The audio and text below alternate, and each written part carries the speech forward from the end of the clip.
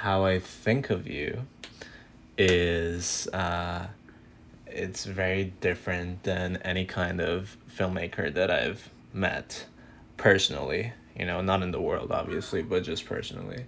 And that's because you, not in a safety way, but you don't follow any rules. Um, so can you tell me about what you think of processes? Do you think they're overrated? Do you think they don't matter as much as long because the audience doesn't see, oh, like I planned this thing 6 months ahead or last night?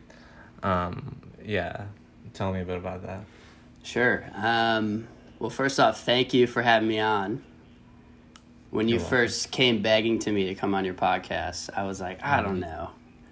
You're right. That's how it happened. But I did my research, and I'm happy to be here, Pam.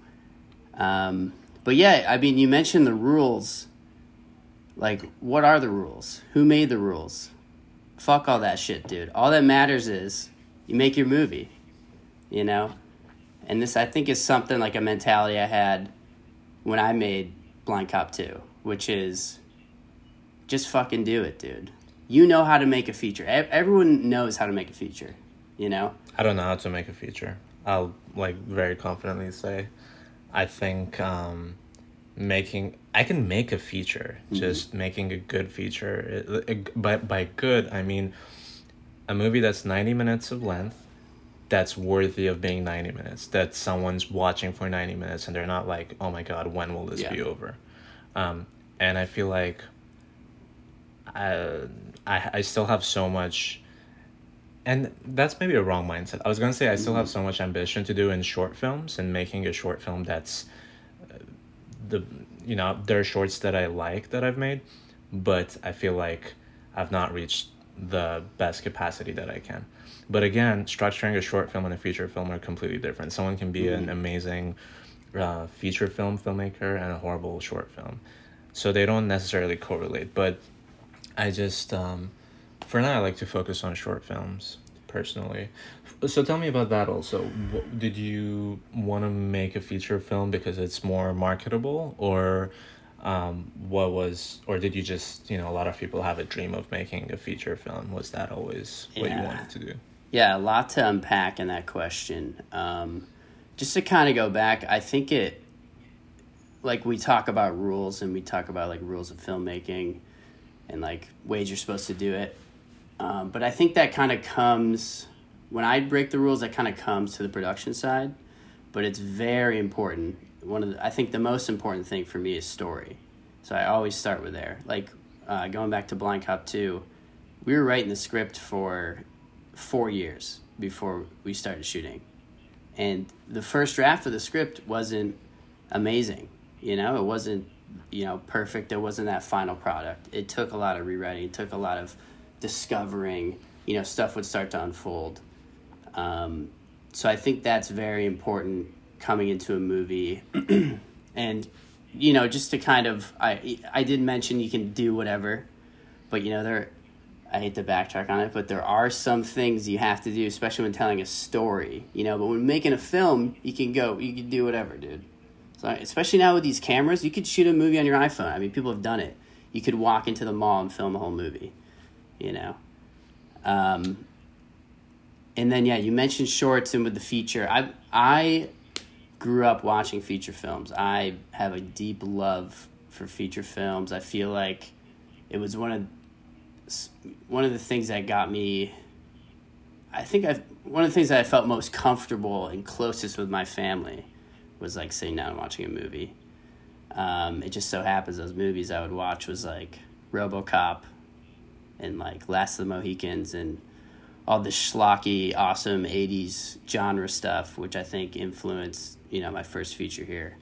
So I had it in my head that I always wanted to make a feature film.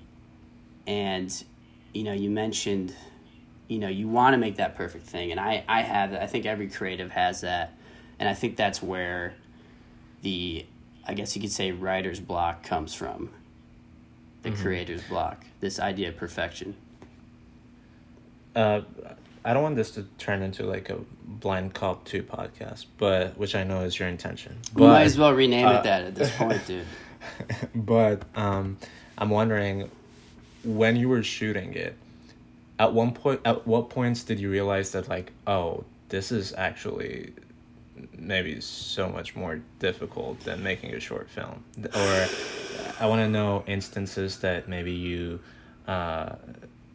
overlooked and you were like, oh, that's gonna be fine, like it's the same thing, we'll just shoot for 30 days instead of 2 days. But yeah, tell me about those situations. Yeah, and I surprises that came along the way. You just sparked a memory in me, and that was talking to you. I remember calling you like right before we shot, because I was trying to get you on set, but you were too busy with your big Hollywood movies up there in New York City. Yeah. But no, you just reminded me of that. So yeah, going back to what you said, if I can understand correctly, what was your question again? This is great. Thank you, Alec. I was saying... Dude, you got me sidetracked with that memory, dude. That's your fault. I was saying, were there instances while shooting that kind of hit you out of nowhere that you were like, oh, I didn't even think about that? And like the differences of making a short film and a feature film really... yeah. You know how we learn by doing? Like, everyone can tell you things, you can read stuff, but you don't actually learn it until you do it. So I want to know, what stuff did you learn the hard way? Yeah, that's actually a really good question. I think, like, leading up to it, right before, I remember talking with the crew about this movie, and we were talking about it and saying, like, dude, this is going to be the hardest thing we've ever done. But I think Augie said this, and I was like, whoa, this is so true. It's like, you really don't know how hard the hardest thing you've ever done is until you do it. Is it like half as hard, or is it 10 times as hard? Like, who knows? So that was kind of the beast going into it. And we didn't have a lot of time to prep, because the biggest things, we set a deadline. Like, we need to film this. We need to film it the summer after I graduate. So we didn't have, like, hardly any time to prep, like 2 months. So I think from that, the realization came of like, holy shit, there's all this stuff to do. I don't know if I can get all this stuff done. There's so many scenes. There's, this is a full-length feature film, But, there's like that saying, how do you eat an elephant? One bite at a time. And that's literally how I took it. You just put one step in front of the other, element by element. Okay, we need the cast. We need these characters. You break it all down. And it worked, dude. It worked. There were some days, though, we'd like show up and we'd be like, fuck, dude, we need a rooftop. We need like a rooftop for a crazy rooftop scene where a guy gets like thrown off. So we're shooting this in Syracuse, New York, which is like this city, 50,000 people, has this perfect look for the movies. It's where I grew up in. It's like this like depressed feeling stuck in the 80s, which is like the core of the movie there. So we're driving around. We found like a parking lot. It's already like super late, and we're like, all right, we gotta start filming this. But we end up getting kicked out. So we're all like, this was a super low moment. I remember like the crew morale was getting low. We're like, fuck, we just got kicked out. We don't know what we're gonna do. This security guard's like, you gotta fucking leave, guys. So we're like, shit. We're just hanging out on this rooftop, and then this car comes up. This like dark black car comes up, and we're like, whatever. We're not paying attention to it. This dude comes out and walks over to us. And the first thing I notice is he's wearing these like snakeskin boots, and they're like blue snakeskin boots. So that's probably like not a good sign. But he came up, he started talking to the crew, and I walked over a little bit later, and basically he was like, hey, what are you guys doing? We're like, oh, we're filming. He's like, oh, really? He's like, yeah, but we just got kicked out. We're looking for like a rooftop. He's like, oh, I got a rooftop. You guys want to use my rooftop? And at this point, we're like, fuck yeah, dude, we'll use your rooftop. So we follow this dude, we go up, he's a really nice apartment. At no point did you think that some guy pulls up to you and says, come film on my rooftop? You didn't question it for a second to carry a bunch of people with you to death? I think at this point, as a rational human being, yeah, I would think that. But in the moment of, holy shit, we already shot for weeks, my brain's going. I'm not in a lot of sleep. Yeah, it's a great idea, dude. Let's follow this dude. Plus, there's there's 6 of us. We could hopefully take him. So this guy brings us up to his apartment, which is like right across the street. He has this awesome apartment, and he brings us on this rooftop, and this rooftop is perfect. And the scene turns out better than I could have ever expected from this crazy dude with snakeskin boots. So I think like the lesson from that story, which I really took away from, was like if there's a will, there's a way. Like if you really put the effort in, sometimes it comes back around, and something crazy like that where a fucking dude just walks up and says, I have a rooftop you can film in. Yeah. Also, I think if you want to do stuff like that, the people you do it with is really important. Because if you have people that you already know and you have a good chemistry with and they're friends, totally. they're not just there. If you had someone random there who's there to do a job and they're, that's their only mindset, I'm sure you would have hell doing such things. I could not have made this movie conventionally. You're totally right. And what was awesome about the crew is like we had one singular goal, and everyone just would stop at nothing to achieve this goal. Like I had an amazing backing from a support from this crew too, which I wouldn't have been able to make this movie without it, to be frank. Yeah, it's also like I don't want to make this film school oriented, but there were these sets that you go on and think, and it's not even film school, it's anywhere, and things start to go wrong because that's what happens. Mm-hmm. And there are people who start complaining about it and just bringing morale down and talking about it to everyone, and it spreads and it spreads and it makes everyone angry.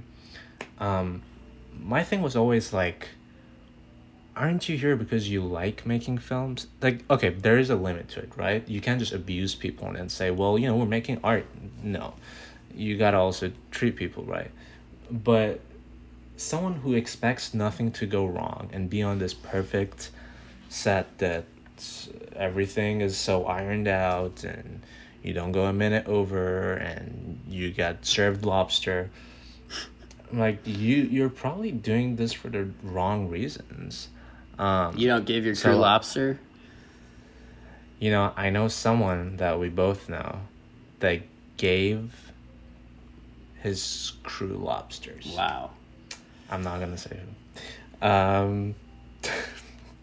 Joseph. Very interesting. No, he wouldn't do that. Anyways,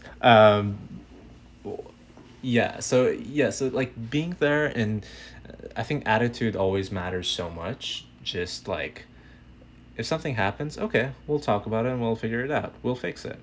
Now, at one point, you'll say, okay, this guy has no idea what he's doing, and this is never gonna get done. That's another story. But to get back to, I realized that you always work with the same people. Did you anytime get tempted to be like, you know what, we have good chemistry and we're friends, right? But I want to work with better people. And I know it's a wrong thought. It's like a cynical thought. But I think it happens to all of us, that you're like, you know what, this person's maybe holding me back. If I work with this person, I'll make better films. Yeah, definitely. I mean, I've definitely had those thoughts. I've definitely been tempted. But it's like that, the grass is always greener type of thing with working with someone else. I think it's just working with somebody you get along with and somebody that gets you. Like, that's the biggest thing. If the less you have to explain to somebody and like waste, or take your energy, explain to somebody, the more time you have to you stretch your creative freedom muscles. So I always looked for that in people and partners, people that get me and get what I'm doing, and also bring stuff to the table. But yeah, I mean, I wouldn't lie if I said, I want to jump around, try this over here, try that, double dip over here, or whatever.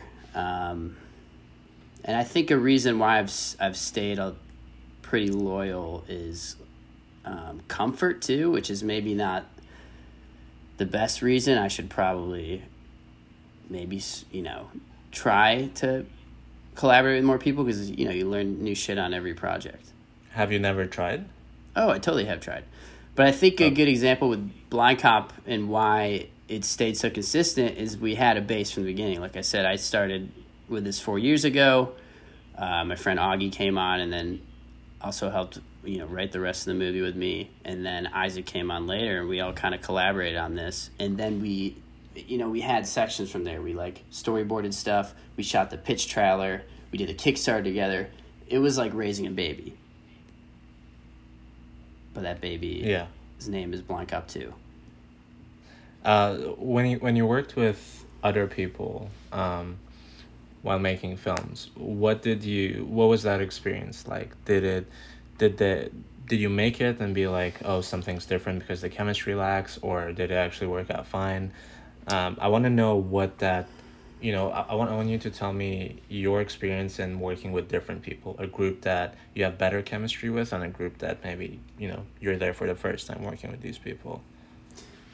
Yeah, working with different people, again, I feel like you really get to see new perspectives and also get to hopefully take a step back and be a little more objective with your work and how you're acting, and how you're collaborating with other people. I think, again, it's tough to say much more with the collaboration stuff, but yeah, you're growing, you're learning new stuff, but it's also important to, if you find something you really like and you gel together, you should run with that for as long as it takes you, Mm-hmm. Making, what do you think is the most difficult part? So I've seen the trailer you guys shot, right? And that acts like a short. I mean, it's shorter than a short. It's a trailer. But since you write as well, what do you think are the main differences in writing a short film that works and writing a feature film that works? Yeah, I mean, with the feature, I focus a lot more on story and also characters and just fleshing everything out. And with a short film, I really like to just, leave a little taste with a short film, a taste of a world, a taste of a character, of a situation. And you want to hint at as much as possible in that,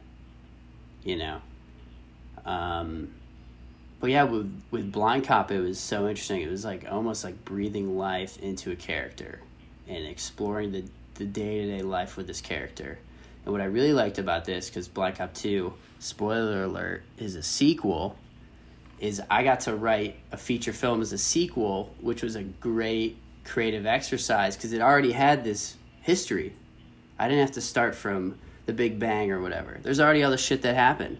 And I can add this into the character, so the first time we see the character, you can already tell so much about him. And that's what I really like. And that's what I like in movies, too, when you're watching a movie, when you're seeing these characters and they feel real. You're interested in them. You're seeing how they act. You want to follow them on this journey where it leads them. Why do you think we connect to movies so well? And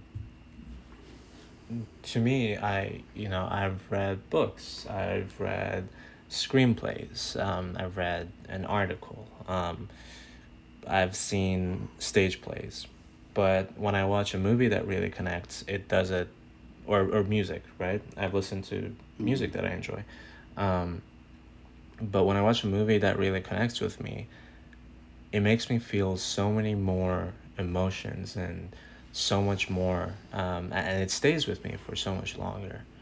Why do you think movies in general have, and maybe not everyone feels that way, but why do you think movies have that power to do that? I've always felt with movies, and personally what I really loved about the art of filmmaking is it's the culmination of many different arts. You have performance, you have lighting, you have choreography, movement of the camera, everything come together. Music, I mean, that's a major part of it too, and sound. I always say, sound's half the battle with movies. I always in all my success, or all my movies that, I feel are my best, are the ones that a lot of effort was put into sound. Like, that's so important. But it's all this stuff that comes together. You can't have one without the other. And I really feel like it's like the pinnacle of all this stuff, which makes a impactful movie, which is what we're all aiming for.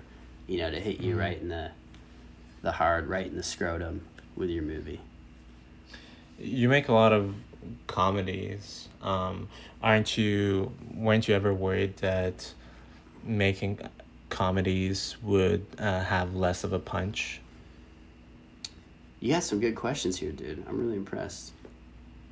It's like you're making me think, dude. It's a lot of thinking. But yeah, that was the goal, not plugging Blind Cops 2, but okay. It's funny because I really like dark movies. I like comedies too, but I'm really into like thrillers. Yeah. And I think the reason why I kind of go towards comedy, especially with this first movie, is kind of like a necessity. Nobody wants to watch fucking a kid out of film school make Cloud Atlas. 6-hour-long movie. No one wants to watch that. But somebody might want to watch Blind Cop 2. And hopefully in Blind Cop 2, which is kind of in this genre, this gender, whatever you want to call it, as a comedy, hopefully in there there's drama. There's stuff that you're like, whoa, what is this? This is a lot more different than I thought it was, pretending to be. Yeah, I mean, I don't agree that comedy can't provide that punch. Like the movie Liar Liar, which is a comedy, I love that movie, and it's a good movie. Yeah, I think it has so much heart and soul, and also maybe it's nostalgia, right? Because there are some movies that you watch when you were a kid or much younger, and then you watch it. And Jim Carrey, dude. And Jim Carrey, freaking nature. You watch it like 20 years later, and you're like, huh. And you still love it. But sometimes I wonder if you watch the same movie for the first time today, will you have the same connection? I think the answer is no.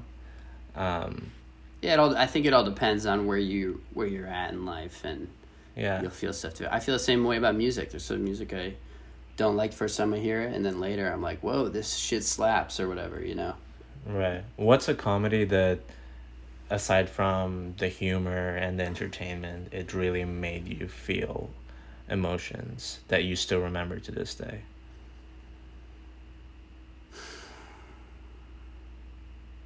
Like a comedy that you watched and you were like, wow, this has a message.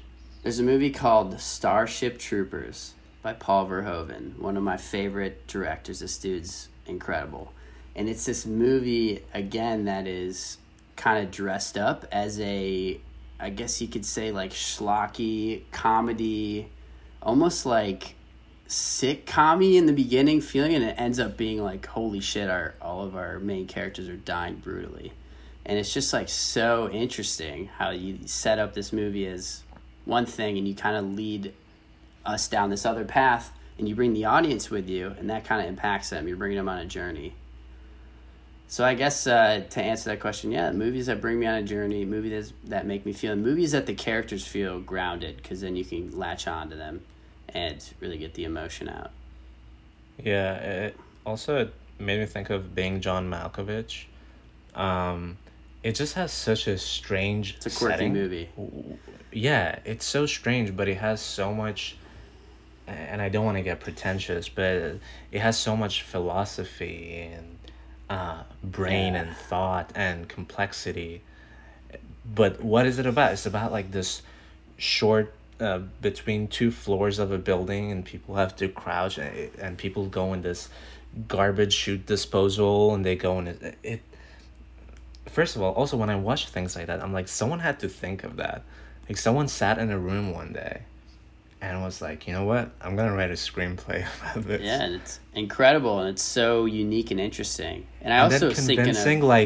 convincing like 50 other people, or how many, that this works. Hey, like, let's make a movie about this. Yeah. Yeah, another one I think of is like Frank. Have you seen Frank? I've not seen Frank, bro. It's not even like I guess you could say it's a dramatic movie, but it's not like a movie that's like a tearjerker, but I still I watched it and I ended up like crying at the end. Because it's like it's just a burst of emotions for this climax. I love amazing climaxes in movies. I think that's kind of where you can have these incredible moments where you get the butterflies and the music's blaring and all this. Yeah. You know, I think making horror and comedy are two of the most difficult genres to work in. You can make them, and usually a lot of people do that because of how simple it is to make a movie and say it's comedy or horror, but it's like either filled with jump scares or, you know, really dumb jokes that may be funny to you and your friends but don't come out funny to other people. So I think making a comedy or horror the right way is really difficult. When you write a joke, how can you tell that it will work with other people and not just to you?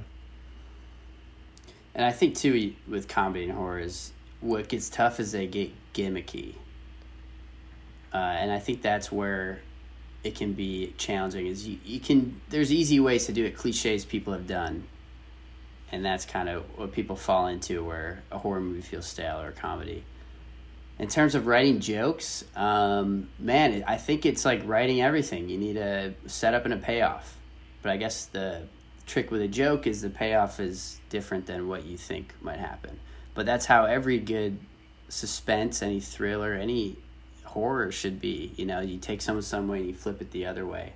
I think what helps with that stuff is writing and refining. Because what helped, I had the first draft of the script done, and then at SCAD I took like a 2-semester screenwriting class. So I was able to rewrite the script and perform it out loud, which I was deathly afraid to do because the movie's called Blind Cop 2. I thought I was going to get a lot of shit for it, which I did in the beginning, but I won people over with it because it's got to have that core. And that's where you can kind of test out the jokes. You can see what gets laughs. You can see what gets, whoa, that's a little too much there. Because at the end of the day, you're performing it for an audience, so you kind of need to get the taste of that. So I really like table reads. Table reads, yeah. And the reason I say that is because if you're you're making a drama, and you have a scene that's supposed to be emotional, some people will cry, some people will just get sad, some people will just get serious. It doesn't have to have that prompt reaction. But when you write a joke, if they don't laugh and it just lies flat, you failed. And But people notice that. I'm going to disagree in one sense because well, let me some finish of my... and then you can disagree. Okay, all right. You know, so like you sit in a movie theater, and a scene happens, and the payoff happens, and it's supposed to, and then you look at your friend beside you, and you're like, was that their joke? Like, was it supposed to be funny? And no one laughs. And I don't know. To me, that's failing. And what makes it, why I say comedy is hard is because it's so apparent when you fail. But when you make a drama, if a scene fails to really punch you like it should, not everyone cries, or not everyone really expresses how sad or emotional they get over a scene. But yes, why do you disagree? Well, I was just going to say, you're right. If the goal of the joke is just that, then yes, you failed. I always think the goal of a joke is to make you think. And some of my favorite jokes are the ones when nobody laughs. I don't know why. That's the funniest shit to me. But you're right. It's not for everybody. And that's why every movie's not for everybody. You can't get a 100% score on Rotten Tomatoes or, you know, fucking Gross Apples or whatever review sites we got here. No, to me, it's people's reaction. No, I don't really care what the review is. And even you mentioned dramas. You can have drama moments that just feel phony and cringy and similar regard. Right, if you have a joke's like set up, you know, and nobody laughs, it can be tough. But if that happens and that makes everyone turn away and your movie fail in that moment, you messed up as a filmmaker because you shouldn't be relying on the joke. The joke should just add to the scene, add to the story, add to what's happening. The scene shouldn't be built around that, which a lot of modern comedies, and why, you know, it's tough to put comedy in genre because there's so many different ones. A lot of modern comedies, at least of, you know, the past couple of years have been, a lot of the scenes just focus on a joke, Whether it's like somebody takes too many laxatives and shits himself in public, but it's just like goofy shit. Yeah. I don't find that as funny. I mean, you're laughing a bit, maybe shitting yourself in public. I'm laughing because of your no, but also when you write about absurd things, they have to come from somewhere. It gets into your mind because it comes from somewhere. I can't really speak of that because when I write things to be very completely different style than yours. It's much more what you can see and when you walk outside. That's what I like in general. But the stuff you write are sometimes more fantasy based or things that are more rare to encounter in real life. So I'm wondering how does that come to your head? What's this like?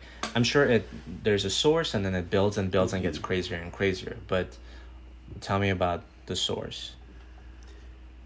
I always try to start with a feeling, with an emotion.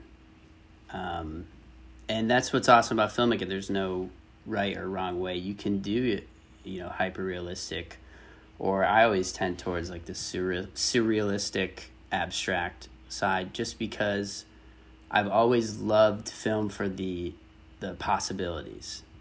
You can make your imagination run wild, and that's something that is like amazing about it, but also something that can hold you back. If it's too ambitious, you might not be able to film everything, which would happen with Blind Cop. We went over budget, over shooting a little bit, and now we have to shoot, the rest of it this coming August.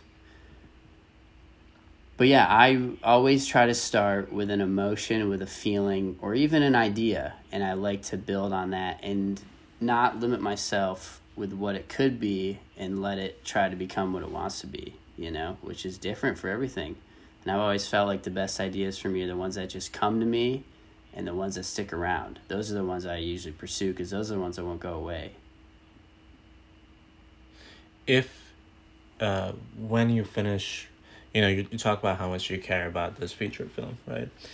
You finish making it, it's all done, it's gone through post-production, and everyone hates it.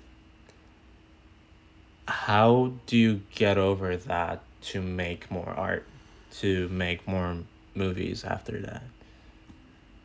Everyone hates it, yeah. I mean, that's tough I'm not to saying fathom. That's gonna happen. I'm saying, it might happen. when know. When you care about something so much, I feel like it adds this pressure that like, what if all this time that we're putting in this thing results in nothing? Mm-hmm. Well, I'm gonna be honest with you too. I had that anxiety, that pressure, like, oh, this needs to be perfect. That's one of the main reasons I made Blind Cop 2. Was because it's Blind Cop 2. I almost felt like because it's this ridiculous idea, because it's called something absurd, there's almost no expectations for it. Therefore, I can do whatever, which was incredible. It's the greatest feeling in the world when you're able to. Who gives a fuck what Billy Bob thinks or Aunt Jimbo thinks? Like I'd like to throw that stuff out so I can just focus on me, because if I'm making it for them, I'm not going to be happy with it. I got to make it for me. Okay, that's right. But we also make stuff to be seen. There's always this response that, oh, I make movies for myself because it's my passion.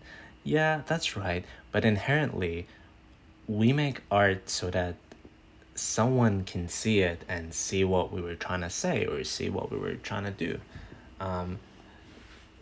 So don't you agree with that? Definitely. And I think this goes back to what we were saying before, kind of who I collaborate with, is hopefully by me making a movie for myself, more people that feel the way I do or can understand the way I see things will find the movie and like the movie. Or they might hate it, But fuck, if that happens, I don't know, you hiring? Yeah, I think that moment of defeat takes a type of person to, come over and keep going and being like, you know what, I still have so much to do. If this didn't work, something else will. I think the problem, and it's not a problem, it's a lot of mental pressure. It's the people who fail at one thing and they go like, you know what, maybe this isn't for me. Um, Not giving up to that thought and that pressure, I think, does a lot for people who become successful. Um, and to me, success in filmmaking is when someone texts you after watching your film and be like, hey, I watched your movie. I don't know, I really connected. I really laughed a lot. I loved the story. They say something. And it's more special when it's said by someone who doesn't have any responsibility towards you. It's not a friend. It's not your family. Not connected in any way. That happened when I made my last film.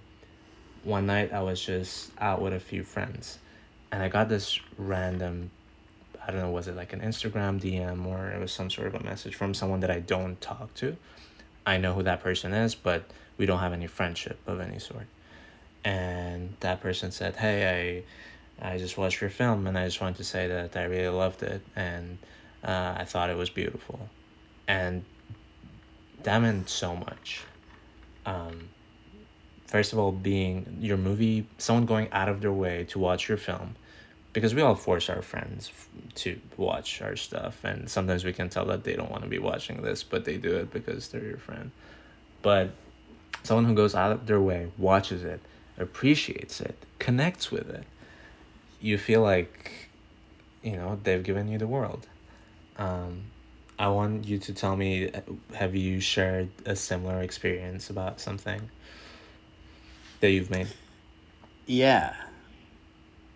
And having that feeling, you're right, is awesome, because it's almost like, oh, somebody, it was all worth something and it made sense to somebody and somebody got an impact out of it. And that's what we're all trying to do, like, you're right. Obviously, I wouldn't be making movies if it was just me here, you want to impact people. It's almost like, at the end of the day, for me, it's almost, I'm reaching out, you're reaching out to people, you're connecting. And that's kind of what filmmaking is. That's what art is understanding our place on this earth and either having a laugh about it, having a cry about it, or... Yeah. I once wrote this script, and there was a table read with a group, and there were some loud people in that group who said very negative things about it. And it was very discouraging to hear, because it was a story that meant something to me, that I cared about. And when I say that, I don't mean that it was perfect and this is flawless, no one can say anything about it. No, but the tone of the criticism was not something that would help me, and it was very discouraging. But then afterwards, someone who was not as vocal, and again, no friendship, I just know that person, sent me a message saying, hey, like, that scene that was there, the exact thing has happened to me, and I really felt that. And just seeing that message made me forget all the discouraging things that were said in that meeting. So when you were working on this feature film that you say is your baby, I hate when people say that, but when you said it, it made sense. Well, I'm going to say it again. I birthed it. I'm sure there were parts that you were discouraged. First of all, tell me, was there ever an instance that you were like, you know what, maybe I shouldn't do this. Maybe I should scrap it. And then if it happened, how'd you get over that? And then if you tell me about some of the, negative maybe inputs that put doubt in your head about it. I had that thought every day. And I still have that thought every day. It doesn't even have to be with a movie. It could be with life, with other shit. Just give up. But I think at the end of the day, you need to look at that and see where that's coming from. What are you afraid of? And that's really what I there was days I would wake up, I would first thing I would do, there's a moment, I think the last 3 weeks we're shooting all nights. So I'd wake up at like 4 p.m. and then we'd shoot till like 5 a.m. and I'd never see the sun. And I'd wake up, I'd go take a shower, and I would just sit there in the shower, trying to like push myself through this like mental and physical exhaustion that was making this baby. And what you have to do is you just got to keep pushing. And when you hear that voice, that probably means you're on track, because you're scared. You know what's at risk. You could go back to comfort, or you could do this, and change is scary, growth is scary. And the biggest thing you gotta do is you just gotta put your head down. You gotta keep doing it, because guess what? Like, we all die. You're gonna be on your deathbed, and you're gonna be regretting this thing that you didn't do. And in terms of like, people saying bad things, I've definitely had people come on set like, "What the fuck is this? This is crazy." And it is crazy. We're going run and gun. I don't know what the hell's going on. Because the problem, too, is we had... Not a lot of people could stay consistently. We had people cycling in and out. Someone could come for a week. Someone could come for a weekend. And we're shooting the whole time. So they just got to... We're, like, already in the race. We're sprinting. And they have to just try to sprint up with us and try to understand. And I think it's just how different people handle stress and how different people act under high pressure. And you have to realize, this is how this person acts. I need to figure out, hey, maybe what they're saying does have some truth to it. Maybe I need to explore that. Maybe I just need to accept what they're saying. They could be right, but maybe I disagree. Maybe they have a different whole output of life of making movies. Maybe they're the type of guy that likes to sit down and smoke a cigar and let the film roll and just, enjoy the day. You just have to try to understand everybody and yourself as best as possible, and then surround yourself with the people that you think is going to help you and help your movie. That's like what I was saying before with anyone knows how to do it. It's that simple. It's like the 10,000 hour rule. You just do it. Every day you do it. You do it. If you wanted to make a feature, you could. You could probably do it in a weekend. It might not be good if you do it in a weekend. You might need time to prep it. That's the scariest part. But even with writing, dude, there was days with writing, I'd look at the page. I didn't know what was going to happen. You got to do the work. You got to put it in. You got to have faith that it will come to you.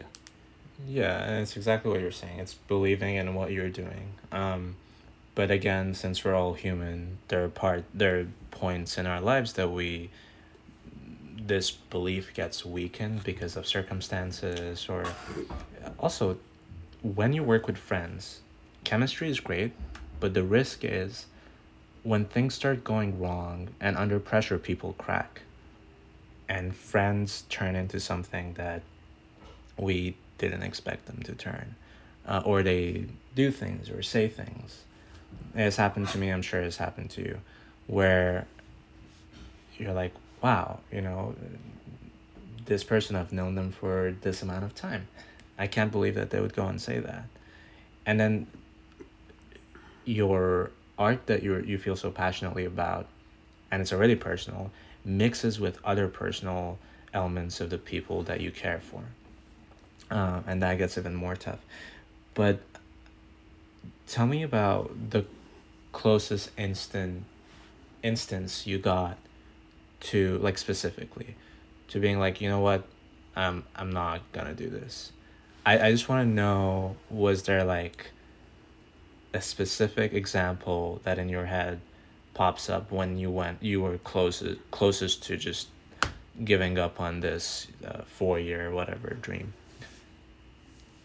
I don't know. I can't tell you the moment that made me say I'm gonna give up, because I never did. But I can tell you the moment that said I need to do this.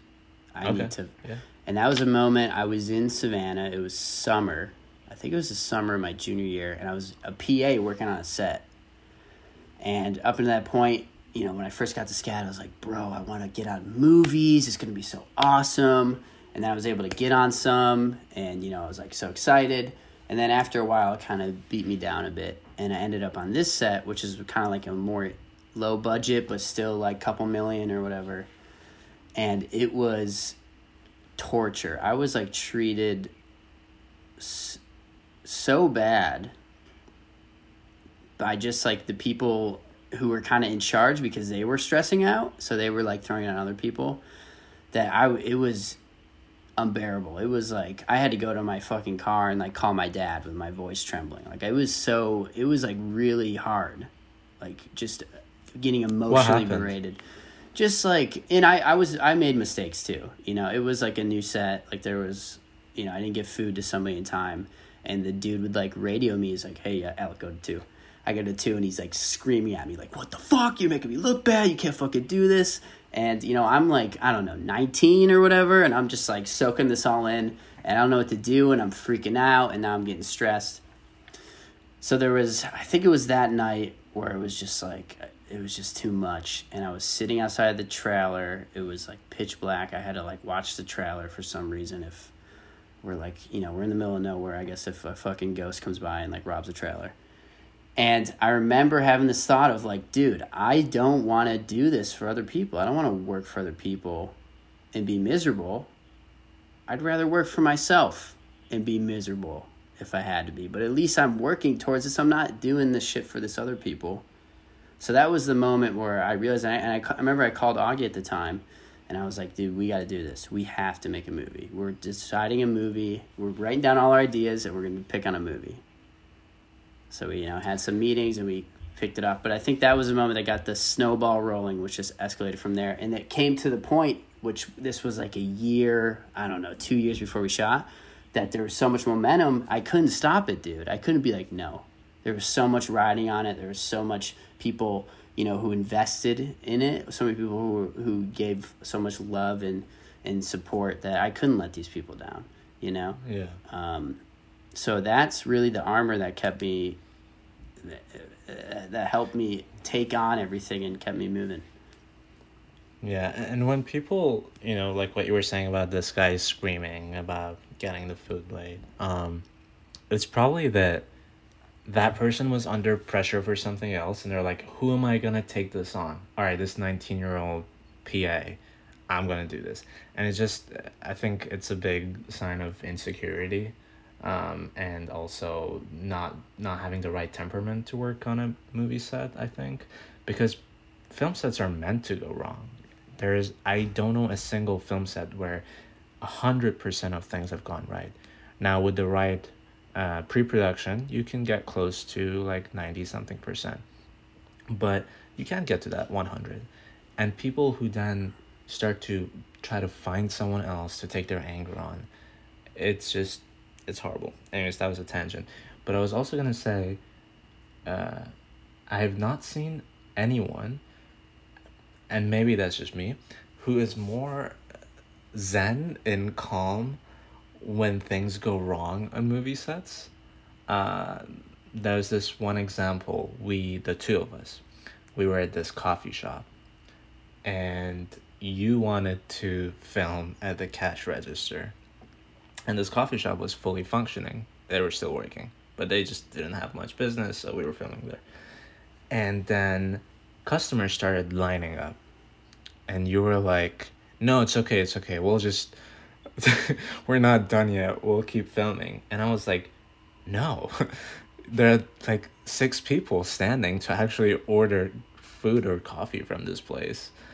And you were like so calm and chill about it, and I was, which I don't freak out, but that was a moment that I was like, no, you can't do that.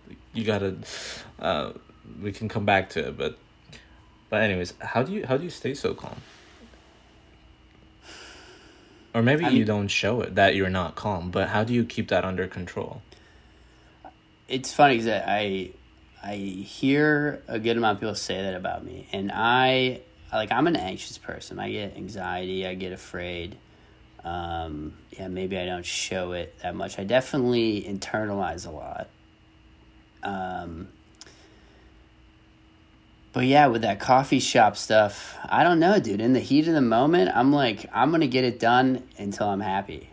I don't want to leave with any regrets. I want to get it done. If these people have to wait, I'm sorry you're not going to get your latte in time, you know? But and most of the time people are okay with it. It takes longer to break down and then set back up. And I think I knew in the moment what's the future going to look like? Hey, we wait 5 more minutes, and another group comes in, and a school bus comes in, and it's all over. It could go either way. It could, it could also go where the coffee shop manager is like, "You're disrupting my business. All of you get out," and then that's worse.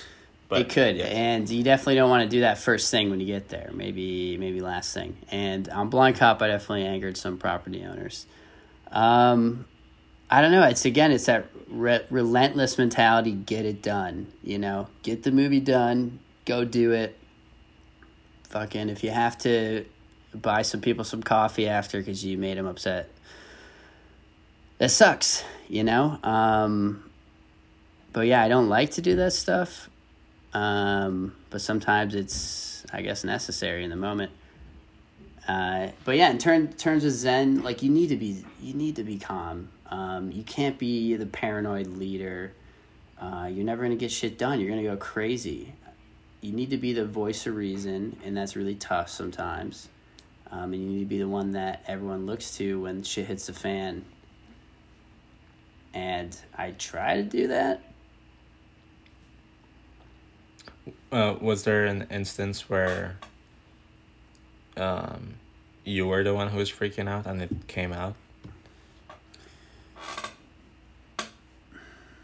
I'm sure there was moments on set where you have a little freak out. And I've definitely had them, I don't think on set, but like before set where I'm like getting worked up about something. And how do you calm yourself down? How do you say like, okay, I got to figure out a way instead of freaking out? I think you just got to...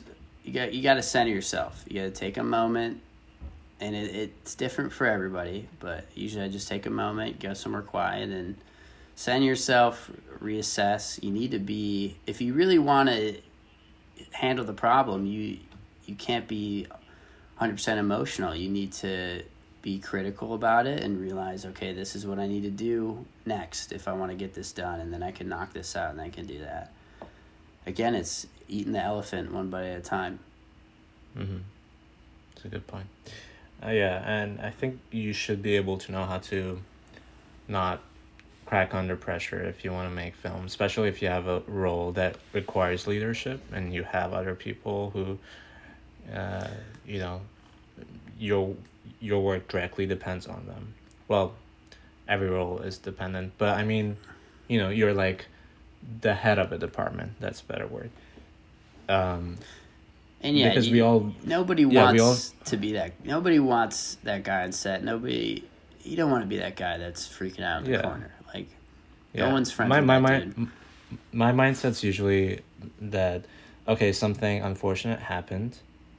I see people freaking out. I'm like, okay, I don't want to be that. That's not going to solve anything. That's just going to waste time.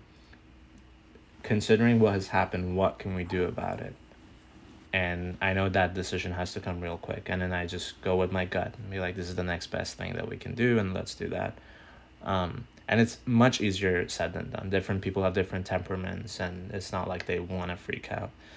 But I think that's a quality that definitely helps.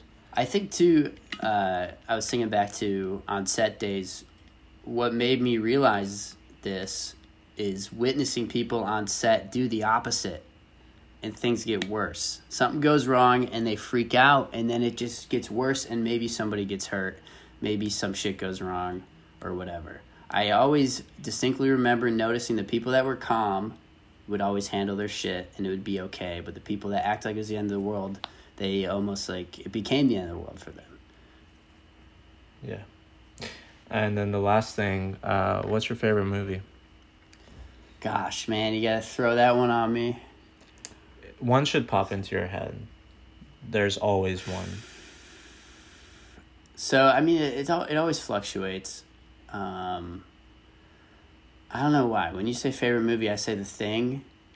It just has, like, such a cool atmosphere to it. This atmosphere of paranoia, which, you don't get from a lot of movies. And that was a movie, too. There's maybe a bit of nostalgia. I grew up watching that. And just being fascinated by it. But I don't know, man. It changes all the time. It depends the mood I'm in. It depends my menstrual cycle, all that shit. We're gonna stick with The Thing. All right. What about you? Favorite movie? My favorite movie, it's Whiplash. You're still a Whiplash boy, dude. Always Whiplash. I don't think that's nice. ever gonna change. See, mine was Nightcrawler before, and I was like a hardcore Nightcrawler dude. Okay. But then the director came out with 2 more movies, and I was very disappointed with him, so I shifted gears. But you can still like Nightcrawler, yeah, I still right? like it, but it's not my favorite movie anymore. Because he made 2 movies that were bad afterwards. I think I also like grew out of that phase and started to like other things and started to expand out, but I also realized like, hey, shit, maybe this guy's a bit of a hack. I don't know. Yeah, that makes sense. All right, Alec. Hopefully he doesn't hear this. Tony Gilroy. This was fun. Enjoyed hearing your insights. Yeah, man. Hey, this was really fun.